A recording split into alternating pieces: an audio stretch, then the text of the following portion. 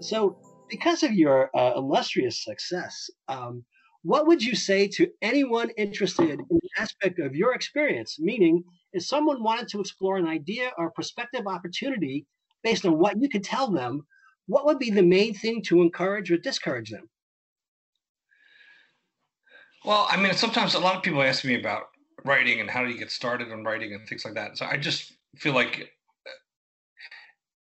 it's just a matter of I mean, sort of forcing yourself to sit down, making it part of your routine. And I think write as if like a lot of the stuff that you're going to write will probably be thrown away anyway. Just take any pressure off of yourself to so you can write rough drafts and just sort of once you get the ideas kind of down on paper, then you can kind of edit them and and refine them as you go. But I think the idea is just to keep it part of your routine and to take the pressure off yourself. You don't feel like every word you write down has to be perfect. I mean, just if you go in with the expectation that a lot of it is going to be thrown out anyway, you know, it frees you up to kind of, you know, just sort of let your imagination flow and let the words flow. And you end up actually keeping a lot more than you might expect anyway in the end.